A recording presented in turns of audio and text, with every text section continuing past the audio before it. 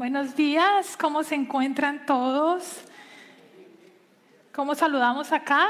Dios es bueno. ¿Todo el tiempo?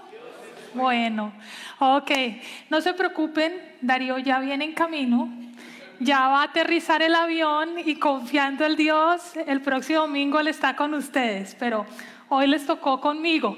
Para los que no me conocen, yo soy Ana Vargas, la esposa de Darío, el pastor que lidera el ministerio en español aquí en Covenant. Y es un honor y un privilegio poder estar con ustedes en el día de hoy, predicando la palabra que Dios trae para nosotros. Yo los invito a que abramos nuestras Biblias. Vamos a continuar con Santiago en el capítulo 3, versículos del 1 al 12. Y yo los invito, los que trajeron sus Biblias, que las abran. Los que tienen la Biblia en el teléfono pueden buscarla, y los que no, lo vamos a estar transmitiendo en las pantallas también. Vuelvo y repito, vamos a estar en Santiago, capítulo 3, versículos del 1 al 12. Y dice así: hermanos míos, no pretendan muchos de ustedes ser maestros, pues como saben, seremos juzgados con más severidad. Todos fallamos mucho. Si alguien nunca falla en lo que dice, es una persona perfecta, capaz también de controlar todo su cuerpo. Pero cuando ponemos freno en la boca de los caballos para que nos obedezcan, podemos controlar todo el animal. Fíjense también en los barcos, a pesar de ser tan grandes y de ser impulsados por fuertes vientos, se gobiernan por un pequeño timón a voluntad del piloto. Así también la lengua es un miembro muy pequeño del cuerpo, pero hace alarde de grandes hazañas. Imagínense qué gran bosque se incendia con tan pequeña chispa. También la lengua es un fuego, un mundo de maldad, siendo uno de nuestros órganos. Contamina todo el cuerpo y encendida por el infierno, prende a su vez fuego a todo el curso de la vida. El ser humano sabe domar y en efecto ha domado toda clase de fieras, de aves, de reptiles y de bestias marinas, pero nadie puede domar la lengua. Es un mal irrefrenable, lleno de veneno mortal. Con la lengua bendecimos a nuestro Señor y Padre, y con ella maldecimos a las personas creadas a imagen de Dios. De una misma boca salen bendición y maldición. Hermanos míos, esto no debe ser así. ¿Puede acaso brotar de una misma fuente agua dulce y agua salada? Hermanos míos, ¿acaso puede dar aceitunas una higuera o higos de vid? Pues tampoco una fuente de agua salada puede dar agua dulce. Palabra de Dios. Señor, te damos gracias, gracias infinitas porque estamos vivos. Gracias porque nos has traído hoy a tu templo a escuchar tu palabra.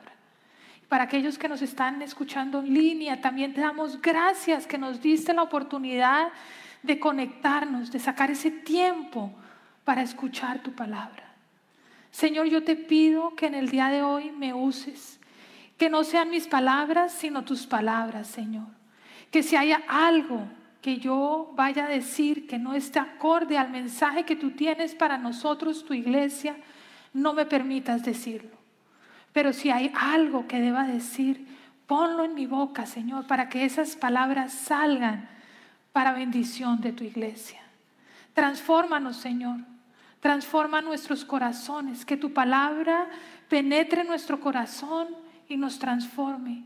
Y cuando salgamos seamos otras personas. Te pedimos todo esto en tu poderoso y glorioso nombre, Señor Jesús. Amén. Bueno, hermanos y hermanas, continuamos con nuestra serie Haz Algo. Hemos venido 3 fines de semana. El primer fin de semana el pastor Darío nos mostró y nos enseñó cómo nuestra fe tiene que ser una fe activa, porque si nosotros solamente leemos la palabra y no la practicamos, nos estamos engañando a nosotros mismos. La semana pasada aprendimos cómo la gloria y la honra solamente le pertenecen a Dios. Él está en el trono y para Él es toda la honra y toda la gloria, ya no la comparte con nadie. Y nosotros, los hombres, somos todos iguales, creados a su imagen y semejanza. Y en el día de hoy vamos a estudiar y aprender el poder de la palabra, cómo la palabra tiene poder. Y para eso, en el día de hoy no voy a traer una ilustración, sino vamos a hacer un ejercicio. Yo los invito a que los que trajeron donde tomar nota, lo saquen para tomar nota. Los que no trajeron pueden usar el celular o la mente, ¿ok? Pero vamos a anotar en la mente. Vamos a cerrar los ojos por un momento y yo los invito a que pensemos en aquellas palabras que nos han dicho en nuestra vida que han sido de gran bendición. Esas palabras que nos dijeron y que nos bendijeron de tal suerte que nuestra vida cambió. De pronto alguien te invitó a venir a esta iglesia, a otra iglesia, y escuchaste el evangelio por primera vez y tu vida cambió por totalmente. De pronto tu papá, tu mamá te dijeron algo de gran bendición y cambió. Tu esposo, no sé, cerremos los ojos, tomémonos 2 minutos y vamos a pensar en esas palabras.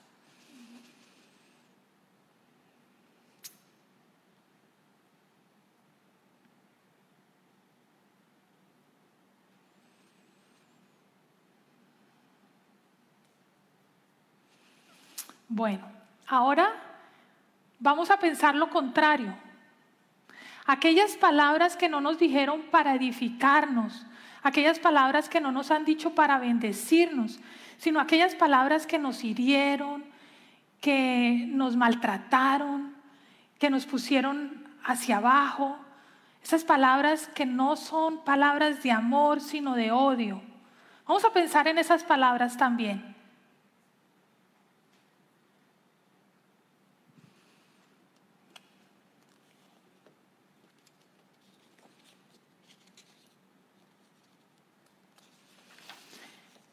Bueno, espero que todos ya hayan podido pensar en estos 2 tipos de palabras.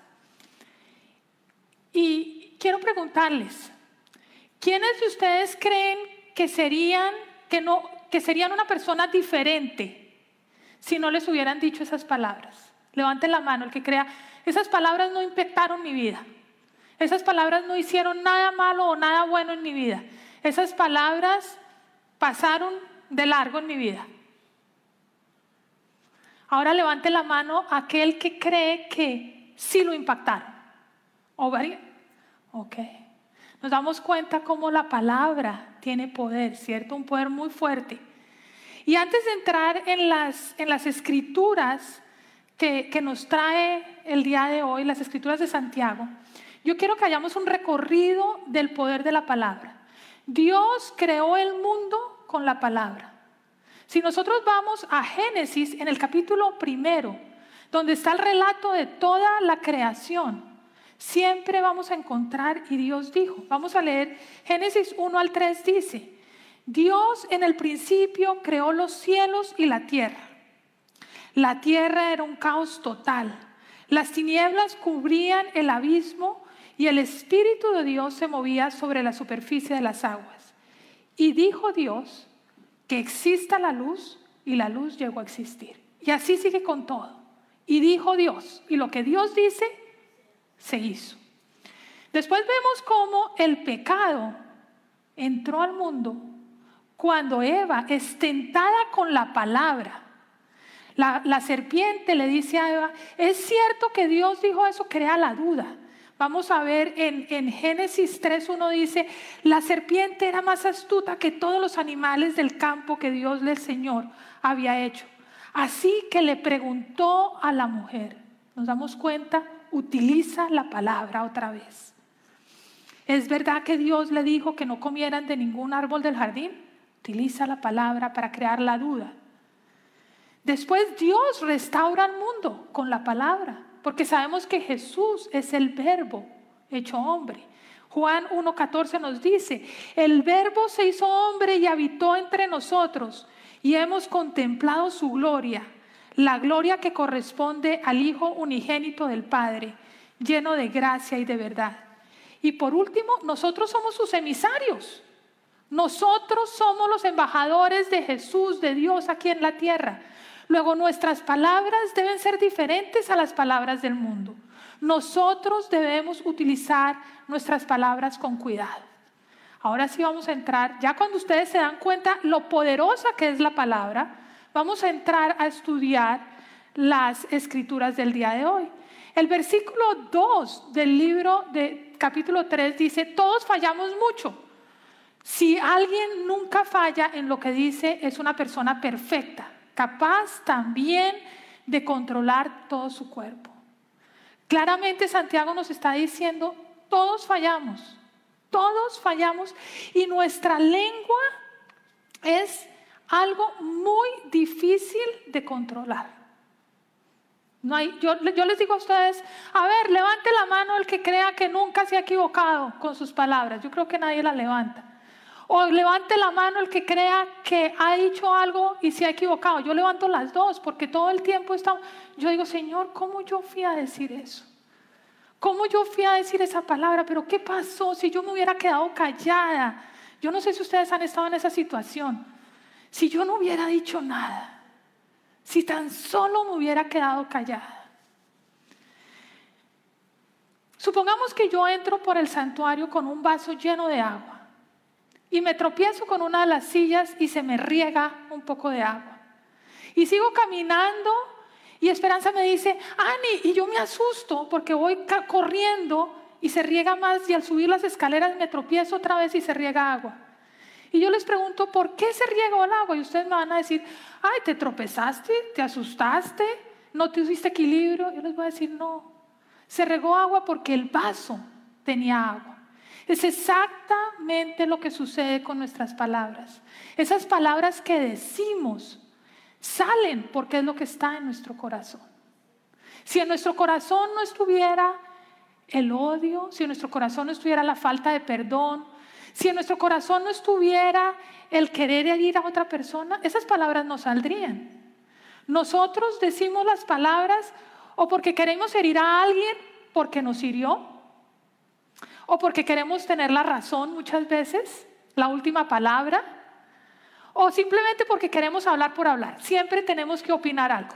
Entonces tenemos que decir, y esas palabras pueden causar mucho daño.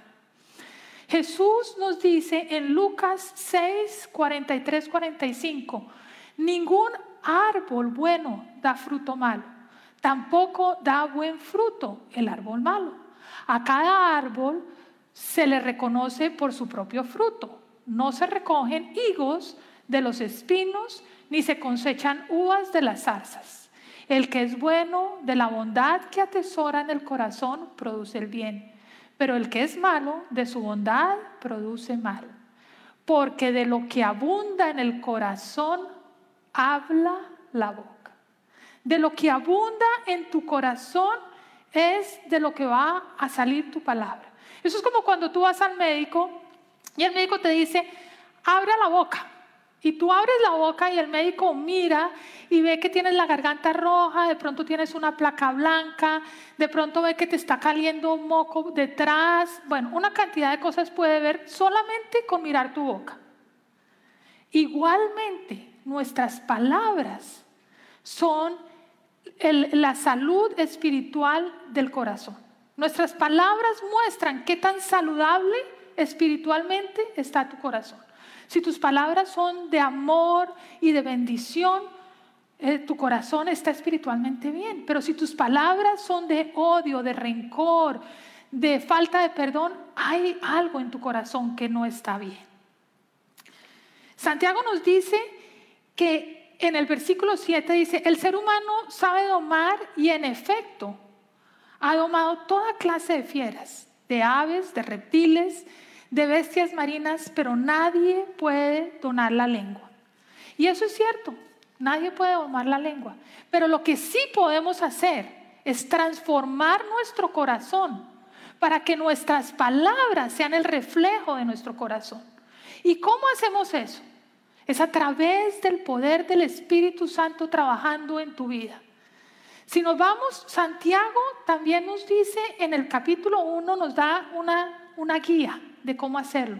En el capítulo 1, versículo 19 al 20 dice: mis queridos hermanos, tengan presente esto, todos deben estar listos para escuchar y ser lentos para hablar y para enojarse, pues la ira humana no produce la vida justa que Dios quiere.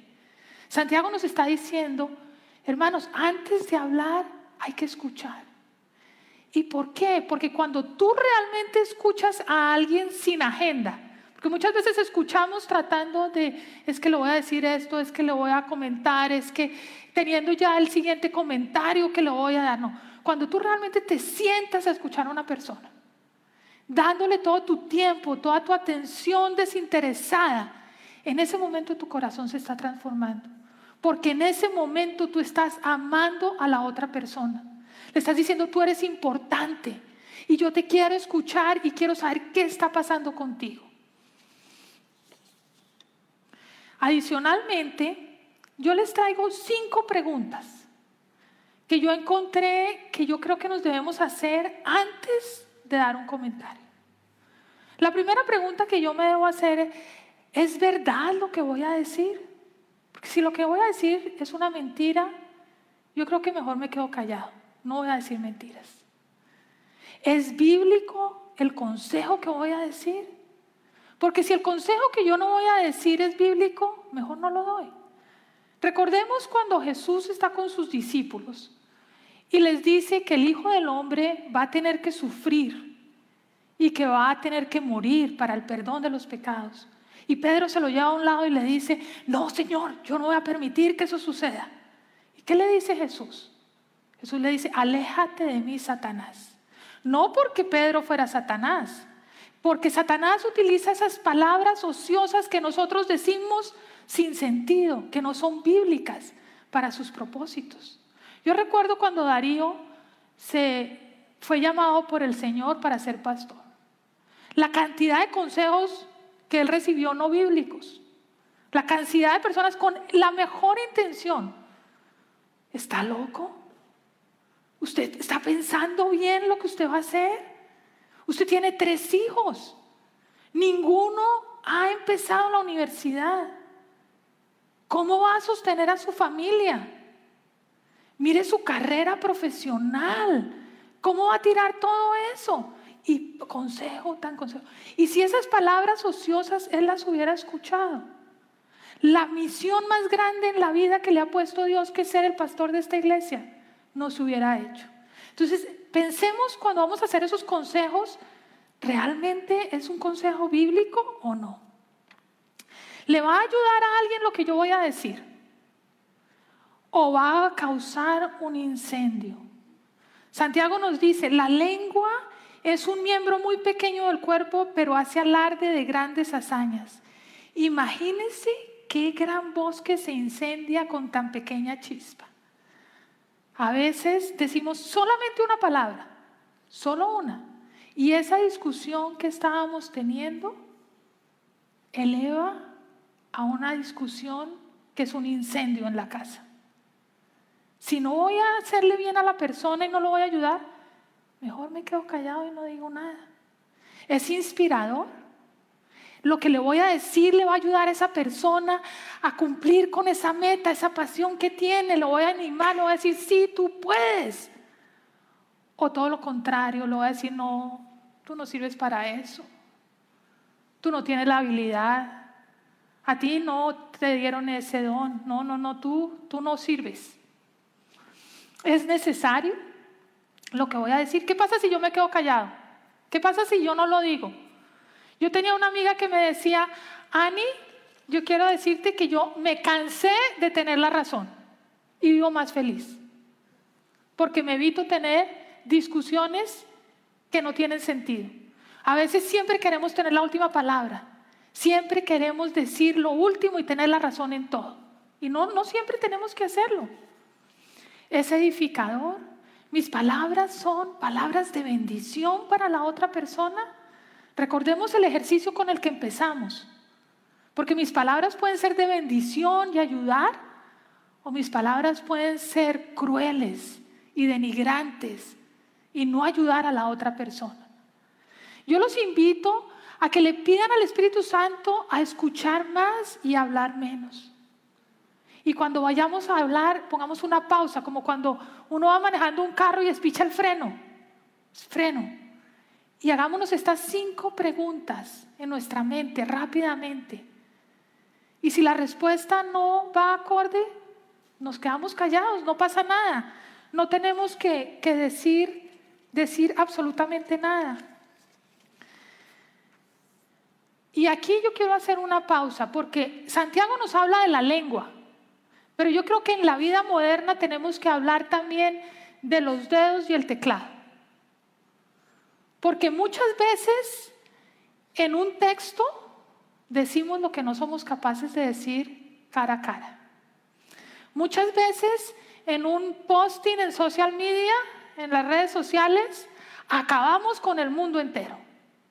Nos escondemos en las pantallas, en los teclados, para decir lo que no nos atrevemos a decir cara a cara.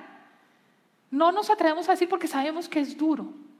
Y muchas veces ni siquiera es que digamos algo duro, sino hacemos un posting en las redes sociales que sabemos que va a crear controversia y que va a hacer que las personas se maten las unas a las otras por tener la razón. Y lo hacemos porque decimos que es que yo tengo que luchar por esta idea. Si tú realmente quieres luchar por esa causa, ve y haz algo activamente. Pero no utilicemos las redes sociales, donde sabemos que la gente se va a matar con las palabras.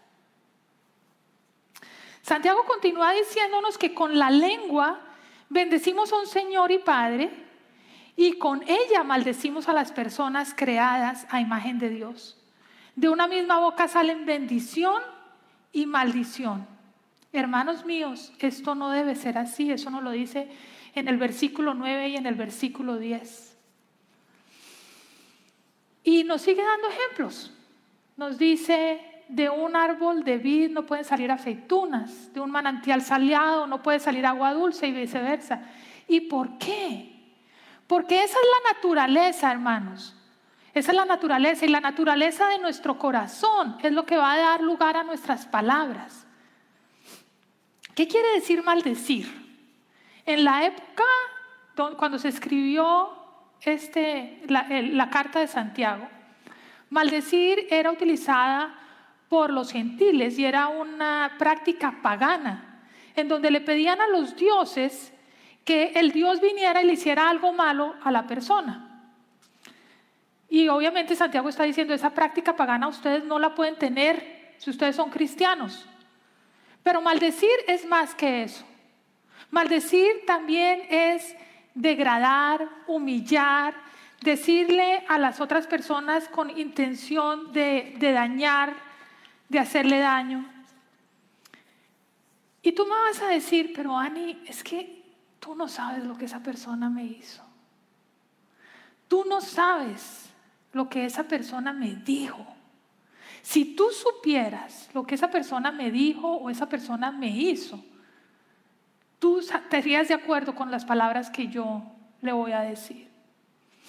Y aquí yo creo que es importante que recordemos varias cosas, tú y yo. Recordemos que todos somos creados a la imagen y semejanza de Dios. Y cuando nosotros maldecimos a otra persona, indirectamente estamos maldiciendo a Dios, porque estamos maldiciendo su creación. Eso es como alguien le dice algo hiriente a tu hijo. ¿Cómo te sientes tú? Como si te lo hubieran dicho a ti mismo. También te recuerdo que tanto tú como yo necesitamos de la gracia y de la misericordia y del perdón de Dios, tanto como la otra persona, porque tanto tú como yo somos pecadores. Así como esa persona que te hirió, tú y yo también somos pecadores. Y cuando nosotros tomamos por nuestra mano la acción de maldecir a la otra persona por lo que nos ha dicho, nos convertimos en jueces. Le estamos quitando el asiento del juez a Jesucristo. Y en vez de llevar a esa persona a Jesucristo, la estamos alejando de Él con nuestro ejemplo. Y por último, esto me llegó mucho al corazón cuando estaba preparando este sermón. ¿Cómo crees que se siente Jesús cuando tú maldices a alguien, o yo maldigo a alguien, por el cual Él murió, que Él ama infinitamente y Él dio la vida por esa persona también? ¿Cómo crees que se siente Jesús cuando hacemos eso? Yo creo que se siente muy triste. Y yo no quiero hacer sentir triste a Jesús. Ahora, no me malinterpreten, porque utilizar nuestras palabras de manera sabia no quiere decir que no podamos corregir. Porque nosotros como cristianos somos llamados a corregir a nuestro hermano, a nuestra hermana. Pero la corrección es una corrección en amor. Fíjate, si alguien viene y me dice a mí una mentira, y yo le digo, es que eres un mentiroso. O yo le digo, no me digas mentiras. ¿Por qué no utilizas la verdad? O si alguien me está levantando la voz y le digo, es que eres un agresivo. O más bien le digo, no me levantes la voz. Mira el tono en que estamos hablando. Si ustedes se dan cuenta, cuando yo digo eres un mentiroso o eres un agresivo, yo le estoy cambiando la identidad a esa persona, le estoy poniendo un rótulo. Eso es lo que tú eres. Cuando yo digo no me digas mentiras o no me levantes la voz, yo estoy atacando la acción de esa persona, pero no estoy atacando la personalidad de la persona. Nosotros somos llamados así a hacer corrección, pero en amor y no dañando la personalidad de la persona. Así que en el día de hoy yo te invito a que ¿cómo cambiamos este hábito? Porque todos utilizamos nuestras palabras, pero ¿cómo hago yo para realmente utilizar las palabras de manera sabia?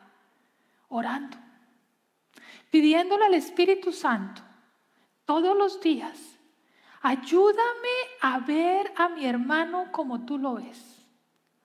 Ayúdame a amar a mi hermano como tú lo amas. Ayúdame a escuchar con tus oídos. Ayúdame a ver con tus ojos. Ayúdame a hacer esas manos y esos pies aquí en la tierra. Que mis palabras sean de bendición y no de maldición. Ayúdame, transforma mi corazón todos los días. Y un hábito se corrige con otro hábito. Y es por eso que el reto de esta semana, ustedes se dan cuenta que toda la semana hemos tenido un reto. El resto de esta semana es que todos los días tú le hagas bendición, hablas con bendición a alguna persona. Inclusive a un enemigo tuyo. Inclusive a alguien que te haya herido terriblemente. Tú vayas y le hables palabras de bendición. Y le pidas al Espíritu Santo que te ayude a sacar esas palabras, que te ayude a dar esas palabras para bendecir a tu hermano y a tu hermana. Oremos. Señor, te damos tantas gracias, porque sabemos que contamos contigo. Sabemos que el Espíritu Santo está dentro de nosotros y es nuestra guía. Y por eso en el día de hoy te pedimos que transformes nuestros corazones para que nuestras palabras sean el reflejo de un corazón en donde tú vives, en donde tú reinas y en donde solo hay amor. Te pedimos que nuestras palabras sean de amor y bendición para el resto de nuestros hermanos y de nuestras hermanas. Te pedimos todo esto en tu poderoso y en tu glorioso nombre, Señor Jesús.